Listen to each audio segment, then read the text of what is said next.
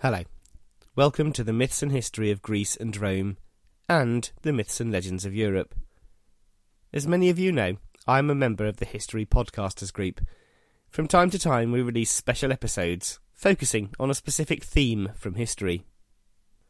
I took it upon myself to expand this idea slightly, and what you will now hear is an episode which I call Links in the Chain of History. It takes a 28-minute journey through some specifically linked historical events. I do hope you enjoy it, and I'd be really grateful for any feedback. If you'd like to give feedback, then please go to my website, www.mythandhistory.podbean.com, contact me by email, mythandhistory@gmail.com, or find me on Facebook, Paul Vincent Myth and History. Also, if you do enjoy the show and would think of making a donation, I would be really grateful. I'm coming up to the time of year when I have to renew my hosting fee, and I really would be grateful for any donation that anyone could make. You'll find a donation button on the website for both of the podcasts. So, without further ado, here's the episode.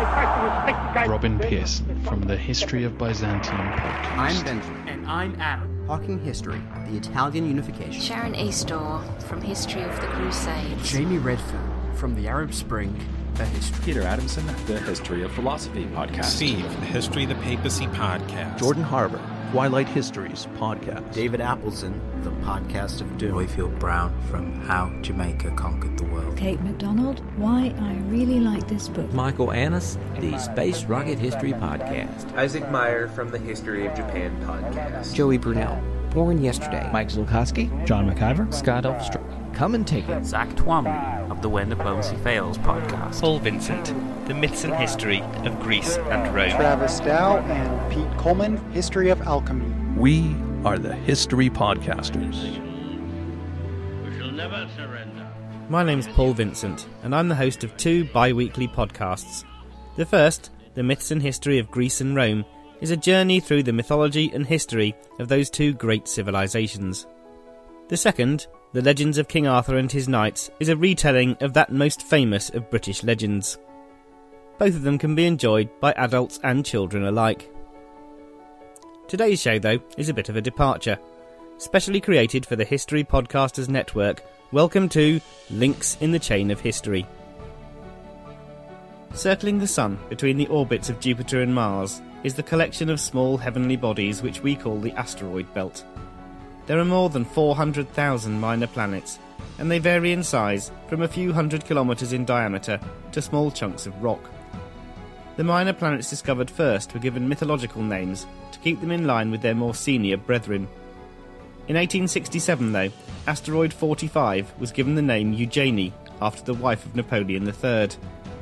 This rather politically motivated naming was just the first of many thousands. Now, most of the known minor planets are named for real people. In 1960, asteroid 5451 was discovered and given the name Plato, after, of course, the ancient Greek philosopher. It seems a bit harsh on one of the world's greatest philosophers that he had to wait until 1960 before getting his own asteroid. Many more obscure people were honoured before him. Asteroid 153, for example, was named Hilda on its discovery in 1875, after the daughter of the astronomer Theodore von Oppolzer. Just a tad more obscure than poor old Plato. Now, Plato had much to say on many things. He's considered to be the founder of Western philosophy, for many good reasons. In fact, the English mathematician and philosopher Alfred North Whitehead famously described Western philosophy as a series of footnotes to Plato. Plato was one of the first men known to have tried to formulate his thoughts on ethics. Again, there's a whole raft of various discourses, but one of the most interesting is Plato's views on the relationship between ethics and the gods. This is epitomised by the Euthyphro dilemma. This conundrum is part of one of Plato's dialogues. In it, Plato has his mentor Socrates debate with a man named Euthyphro the link between the gods and what is right and wrong. Euthyphro tells Socrates that what is morally good is what is loved by the gods. What he means, effectively, is that good actions are defined by what the gods would command. something is good because the gods have commanded it. Plato has Socrates pose questions to Euthyphro and tie him up in logical knots, which was just what Socrates liked to do. First, he gets the poor man to admit the gods don't always agree, and so there are many things which may be commanded by one god but rejected by another. Therefore, something which falls into this category is both pious and impious at the same time, both morally good and morally bad, and surely this is impossible. Euthyphro then argues that something is morally good if it is agreed upon and commanded by all of the gods.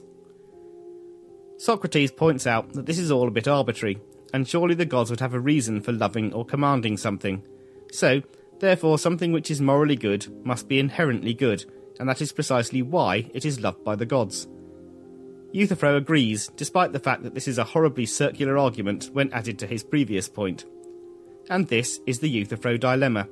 Is something morally good because it's commanded or loved by the gods, or is it commanded or loved by the gods because it is morally good? This problem has taxed religious scholars ever since. The dilemma is even starker for monotheistic religions. With only one god, the problem of the gods disagreeing is removed, and the question simply becomes, is something morally good because God commands it, or does God command something because it is morally good? Both Christianity and Islam have had scholars on each side of the dilemma. There are a number of problems with both sides of the issue. If God is bound by inherent morality, then surely he cannot be omnipotent. On the other hand, if what is morally good is simply what's commanded by God, then anything goes. We could carry out mass murder or any other crime on the whim of God. Much classical theistic thought rejects the very idea of the Euthyphro dilemma. In their eyes, God created all that there is, so there is no need for him to be bound by or to create any morality. It simply is what it is because God made it. This viewpoint is very much supported in Jewish thought. However, the Euthyphro dilemma is still there, and it's Plato that brought it to our attention. The great man's teachings and Greek learning in general became widespread in the Greece of the early 4th century BC. Sometime around 390, he opened a college for scholarship where, no doubt, items such as the Euthyphro dilemma were discussed and debated at length. The college was known as Plato's Academy. Aristotle studied there for 20 years, and many other leading men of Athens were alumni. The academy stood for 300 years before being destroyed by the Roman general Lucius Cornelius Sulla and his army when they laid siege to the city in 86 BC. The building may have gone, but the studying continued. In the early 400s AD, a group of philosophers known as the Neoplatonists refounded the academy in Athens and reinvigorated the study of philosophy. By that time, though, the world was a very different place. Athens was part of the fracturing Roman Empire, and the empire was a Christian empire.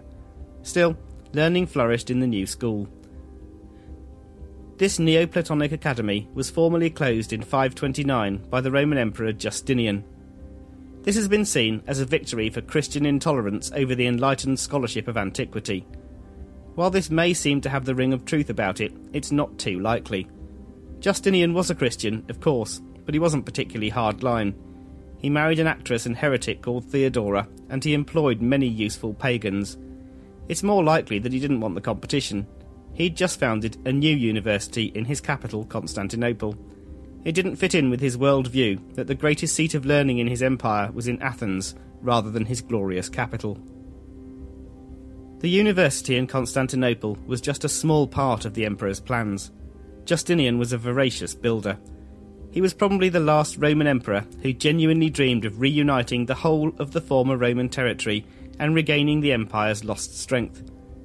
The city of Rome had been lost along with the entire Western Empire in the 470s, although the end had been coming for nearly a century.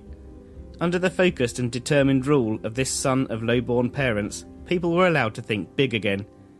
Justinian sent his brilliant general Belisarius to Italy, and Rome was retaken, along with much of the rest of the peninsula and a good chunk of southern Spain and North Africa. Justinian wanted his capital to match the magnificence of his achievements, and he set about a building programme to make it even more superb than it already was. The crowning glory was the Church of St. Sophia, known to us as the Hagia Sophia. 2 great architects were found and ordered to design the greatest church in the world. The orders were clear, if a little grandiose. The church must be the epitome of the glory of God and the supremacy of Christianity. Justinian said they could design it as they liked, as long as they stuck to 2 instructions. It must be the most magnificent church the world had ever seen, and it must be completed as quickly as possible. Justinian was already 50 years old, and wanted to have time to enjoy his glories, and he had plenty more glories planned. 10,000 men were employed to build the church. They were split into 2 teams. 5,000 started at the south end, and 5,000 at the north, and they had a competition to see who could finish first. In the end, the building took just 5 years. This was amazing. Westminster Abbey in London was constructed more than 500 years later, and it took 33 years to finish. When it was completed, the new St. Sophia was indeed the most magnificent church in the world, and would remain so for hundreds of years. The dome was 107 feet high, decorated in simple crosses and covered completely in gold. It was said that it seemed to float above the ground as if suspended from heaven on a golden chain. There were countless candles and lamps which gave the inside a beautiful glow, lighting up the glittering mosaics. It is also said the imperial door was made from wood from Noah's Ark, and the high altar contained Christian relics like the nails which fixed Jesus to the cross, and of course the true cross itself. Justinian was delighted. According to the historian Procopius, he stood at the centre of his new perfect church and declared, "Solomon, I have outdone thee." His new cathedral was better, he thought, than the original Temple of Solomon in Jerusalem. This possibly mythical edifice had been destroyed at least 1,000 years before, so Justinian's claim was untestable. The magnificence of the Hagia Sophia stood as the emblem of the Eastern Roman or Byzantine Empire and the symbol of Orthodox Christianity for nearly 1,000 years. Justinian died in 565, but his legacy to the world is still there where he built it today. Its symbolism, though, changed utterly. In 1453, the world was altered forever when Constantinople fell to the Turks. The rise of Islam dealt a devastating blow to the empire in the 7th century, and it lost a lot of territory, never to regain it. First the Arabs and then the Turks became its most formidable enemies. The empire held its own for a while, and even regained some of its former strength in the 9th and 10th centuries under the Macedonian dynasty. After the death of Basil II, known as the Bulgar Slayer, though, infighting and decay set in. By the beginning of the 15th century, the writing was on the wall. It just needed somebody to read it. Sultan Mehmet II was a singularly determined man. A devout Muslim and very well educated, he was 22 years old, and he ascended to the throne of the Ottoman Empire in 1451. He only had one aim in mind for his reign. He was going to deliver the final blow to the Roman Empire and capture Constantinople for himself. Once he had it, he would turn it into the capital of his own empire. In January 1453, he gathered his ministers together. The Roman Empire, he said, was still a threat. It may consist of little more than the city, but at any time the Italians or Franks might arrive and give assistance. The Ottoman Empire would never be safe until Constantinople was in his hands. The time to act was now. Less than 3 months later, a huge army set up camp outside Constantinople. A mighty navy containing over 100 ships sailed up to the sea walls. An enormous cannon 27 feet long, which could fire stone balls wearing over a ton up to a mile, was positioned ready to attack the land walls. Mehmet was enormously proud of his cannon. Day after day, it punched holes in the walls of Constantinople, holes which the defenders rushed to plug. On May the 26th, Mehmet II called his ministers to see him again. He announced the siege had gone on long enough. A few of his older generals thought he meant he was giving up and going home. This is not what Mehmet intended at all. He announced there would be a day of preparations, and then a day of prayer, and then the final attack would begin. He would take Constantinople and destroy the empire on Tuesday the 29th of May 1453. He didn't try to keep the plan a secret, and the defenders prepared for the savage assault to come. On Monday the 28th, the Turks began their day of prayer, and the cannons stopped firing. Everything was quiet. As the evening approached, the people of the city began to make their way to the Hagia Sophia. Once the service was over, the Emperor Constantine XI went back to his palace and said goodbye to his household. He knew the end was coming. Mehmet didn't even wait till the sun came up. At 1:30 in the morning, the assault began. The cannon fire was concentrated on one section of the wall. For 3 hours, Mehmet sent wave after wave of Turkish soldiers against the same piece of wall. Each time they were driven back. Constantine seemed to be everywhere at once, raising morale and urging his men to carry on fighting. Mehmet, though, saw his chance and launched a wave of Janissaries, his shock troops. They overran many of the towers and trapped the defenders before beginning the slaughter. The walls had been breached at last, and the Turks streamed in. Constantine XI saw what had happened, and he knew all hope was gone and that Constantinople was lost. He had promised not to desert his people, and he kept his word. He shouted, "The city has fallen, but I am alive." He then threw off his imperial regalia and dived into the fighting where it was at its fiercest. He was never seen again. The Turks screamed into the city, killing and looting as they went. The imperial palace was wrecked. The survivors ran to their homes to protect their families. In the Hagia Sophia, a service was being held.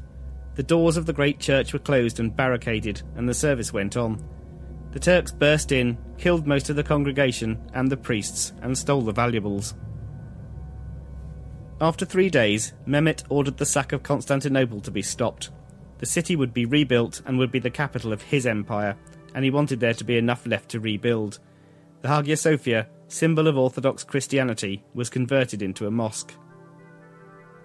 In the 20th century, the founder of modern Turkey, Kemal Atatürk, converted it into a less contentious museum. The fall of Constantinople may have been a disaster for the Byzantines, but there were positive consequences for others.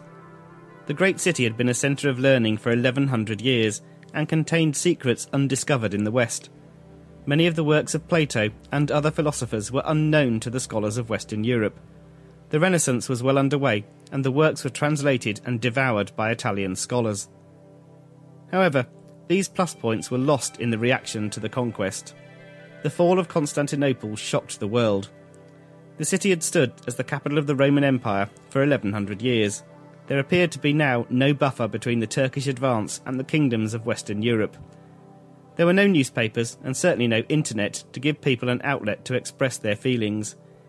It is clear the letter pages of the British tabloids would have been full of vitriol had the letters pages existed. Humanity is ever ingenious, though, and people always find a way to ensure that their voices are heard. Hanging in the National Gallery in London are hundreds of masterpieces of Renaissance art. A visit to what is one of the world's great collections can be overwhelming, and it's difficult to pick out specific works to view more closely. A gallery guide will often be seen explaining the finer points of Holbein's The Ambassadors or Titian's Bacchus and Ariadne. One of the very fine masterpieces, which is often overlooked in these tours of the great works, hangs in room 62. Andrea Mantegna was born in the Republic of Venice in 1431. He was the son of a woodcutter, but was adopted by the artist and founder of the Paduan school, Francisco Squarcioni, aged about 10. This is probably because his amazing talent was spotted at this tender age.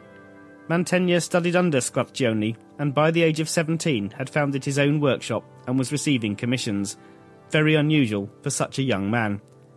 He began the fresco decoration of the Ovatari Chapel in the Eremitani Church in Padua in 1449, still aged only 18. There, he depicted the stories of St. James and St. Christopher on the southern and northern walls.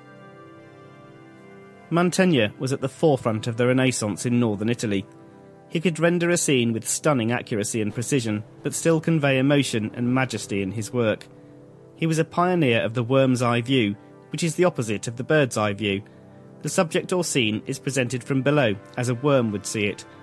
This allows the artist to create a sense of greatness and give things a monumental appearance. In room 62 of the National Gallery hangs Mantegna's Agony in the Garden. The subject itself is quite a common one. Jesus is depicted praying while some of his disciples sleep. In the background, Judas and some Roman soldiers are on their way to arrest him. Further in the background, on a hill above the scene, is a city. The city is meant to represent Jerusalem.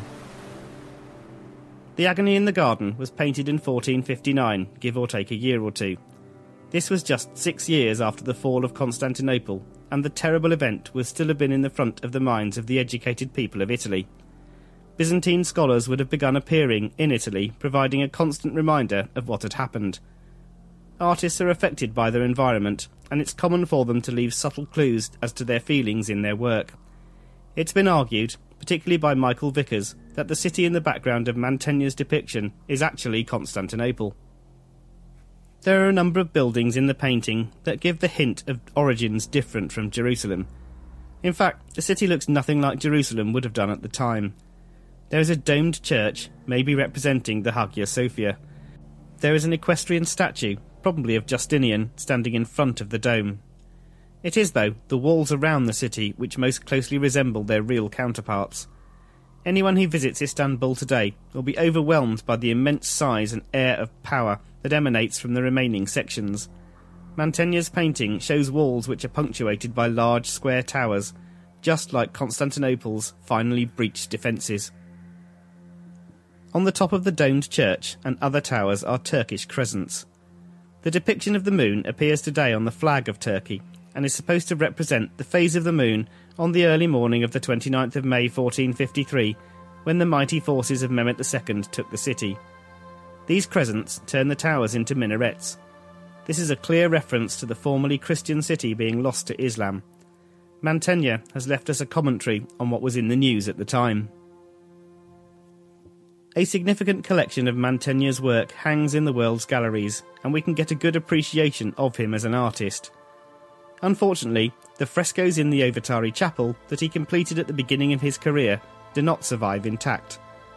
On March the 11th, 1944, an American bombing raid by B-17 units of the 15th Army Air Force attempted to obliterate marshalling yards near Padua.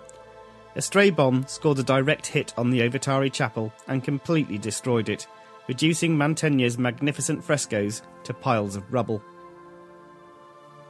The restoration of the chapel itself began almost immediately, but there was nothing that could be done with the fragments of masonry that used to be beautiful frescoes. Nothing, that is, until 2006, when the 113 cases containing 80,000 pieces were subjected to a new mathematical technique. Algorithms, along with old photographs of the frescoes, were used to accurately allocate the fragments to their original positions. The pieces, ranging in size from the size of a small paperback book to wood chips, were placed in their correct locations and laid over a virtual image, giving some idea of what the fresco cycle would have looked like. The Second World War was a confusing and complicated thing, and the destruction of a fresco is one relatively small consequence. Every day of the conflict was filled with loss, small and large, human and material. On the same day as Mantegna's 500-year-old work was being smashed to smithereens, a human tragedy was taking place on the other side of Europe. Johan, or Joop Westerwiel, was born in Zutphen in the Netherlands in 1899. He grew up a pacifist. After an unsuccessful stint working in the Dutch East Indies, he returned to the Netherlands and became a teacher. He believed in non-violence, but was vehemently opposed to the anti-Semitism, which was very evident in neighbouring Germany. By the outbreak of World War II, he was arranging for the safe reception of German and Polish Jews, mostly children, in the Netherlands. In 1940, Joop and his wife Wil moved to Rotterdam, and he became principal of one of the Montessori schools. Despite having 4 children of their own to look after, they dedicated their lives to helping others, and formed what became known as the Westerwiel Group. This small Dutch resistance group, containing Jews and non-Jews, continued their work after the Netherlands was occupied by German troops. Realising that Jewish people would no longer be safe in their home country, they arranged escape routes. It's estimated that a total of between 300 and 400 people were smuggled out of Germany and escorted through Belgium and France to Switzerland or on to Spain. Not all of the missions were successful. In 1942, 8 Jewish escapees and their escorts were caught on the Dutch-Belgian border and sent to Auschwitz. Wiel was arrested in December 1943 and sent to the Vught concentration camp. Following his wife's imprisonment, Joop, realising his own arrest was probably just a matter of time, placed his 4 children into hiding with friends of the family. he quit his post at the Montessori school and went underground. On March the 11th, 1944, as the American bombs were destroying Mantegna's masterpiece, Joop and his co-worker, Birke Koning, were caught at the Belgian border with 2 Jewish women whom they were escorting to freedom. Joop was removed to Vught and tortured. He soon became a spiritual leader for many of the prisoners. Reportedly, his unfailing high spirits in the face of cruel interrogation and the prospect of execution gave those around him hope and strength. In August 1944, Joop Westerveel was executed in the Vught concentration camp. Wiel witnessed her husband's execution, but she survived the war. Theirs is one of thousands of little-known heroic stories which punctuate the horror of the Second World War. Their actions had no effect on the outcome of the conflict, but salvaged the lives of a few of its victims. One of their children, Marta, later settled in Israel. There she met a number of the people her father had rescued. In a way, she explained, she envied them. She knew what they'd been through, but they had known her father, if briefly. She hadn't. She'd only been 5 years old when Joop was arrested and had virtually no recollection of him. But at least she was alive when VE Day finally arrived. Another Dutch girl, 10 years her senior, was not so lucky. It wouldn't have been beyond the bounds of possibility that Anne Frank and Joop Westerveel could have met. The Frank family left Germany in 1933, a few years before Joop started to smuggle Jews out of the country. Anne enrolled in a Montessori school in the Netherlands, but in Amsterdam, not Rotterdam. Once the Germans had occupied the Netherlands, the Frank family were no longer safe. In July 1942, they moved into a secret annex in a house in Amsterdam, forced to hide because of their religious beliefs. For 2 years they remained concealed, hoping to survive the war so they could continue to live their lives. We know this because of the famous diary that Anne wrote during the family's enforced confinement. We also know that their endeavour was ultimately unsuccessful. In August 1944, a few months after Joop Westerveel was arrested, the Frank family was discovered. They were arrested and removed to concentration camps. Anne Frank died in the Bergen-Belsen camp a few weeks before it was liberated by British troops.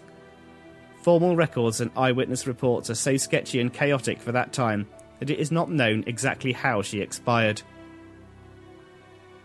Contemplation of ethics and whether moral goodness is defined by the gods or inherent went out of the window during the war in Europe.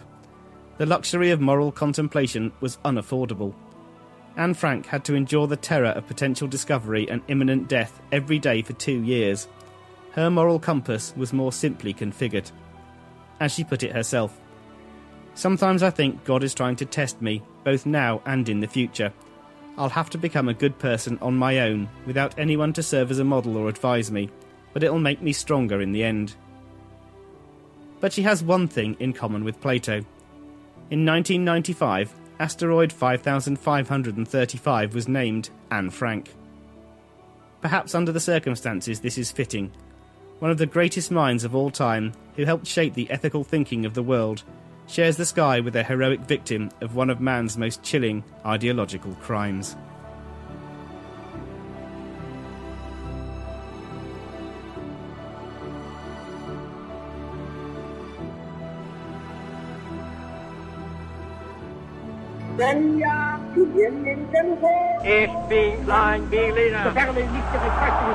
Robin Pierce from the History of Byzantium podcast. I'm Benjamin. And I'm Adam. Talking History, the Italian Unification. Sharon Eastor from History of the Crusades. Jamie Redfern from the Arab Spring, the History. Peter Adamson, the History of Philosophy podcast. Steve, the History of the Papacy podcast. Jordan Harbour, Twilight Histories podcast. David Appleton, the podcast of doom. Royfield Brown from How Jamaica Conquered the World. Kate MacDonald, Why I Really Like This Book. Michael Annis, the Space Rocket History podcast. Isaac Meyer from the History of Japan podcast. Joey Brunel, Born Yesterday. Mike Zulkowski, John McIver, Scott Elfstrom. Come and take it. Zach Twomley of the When Diplomacy Fails podcast. Paul Vincent, The Myths and History of Greece and Rome. Travis Dow and Pete Coleman, History of Alchemy. We are the History Podcasters.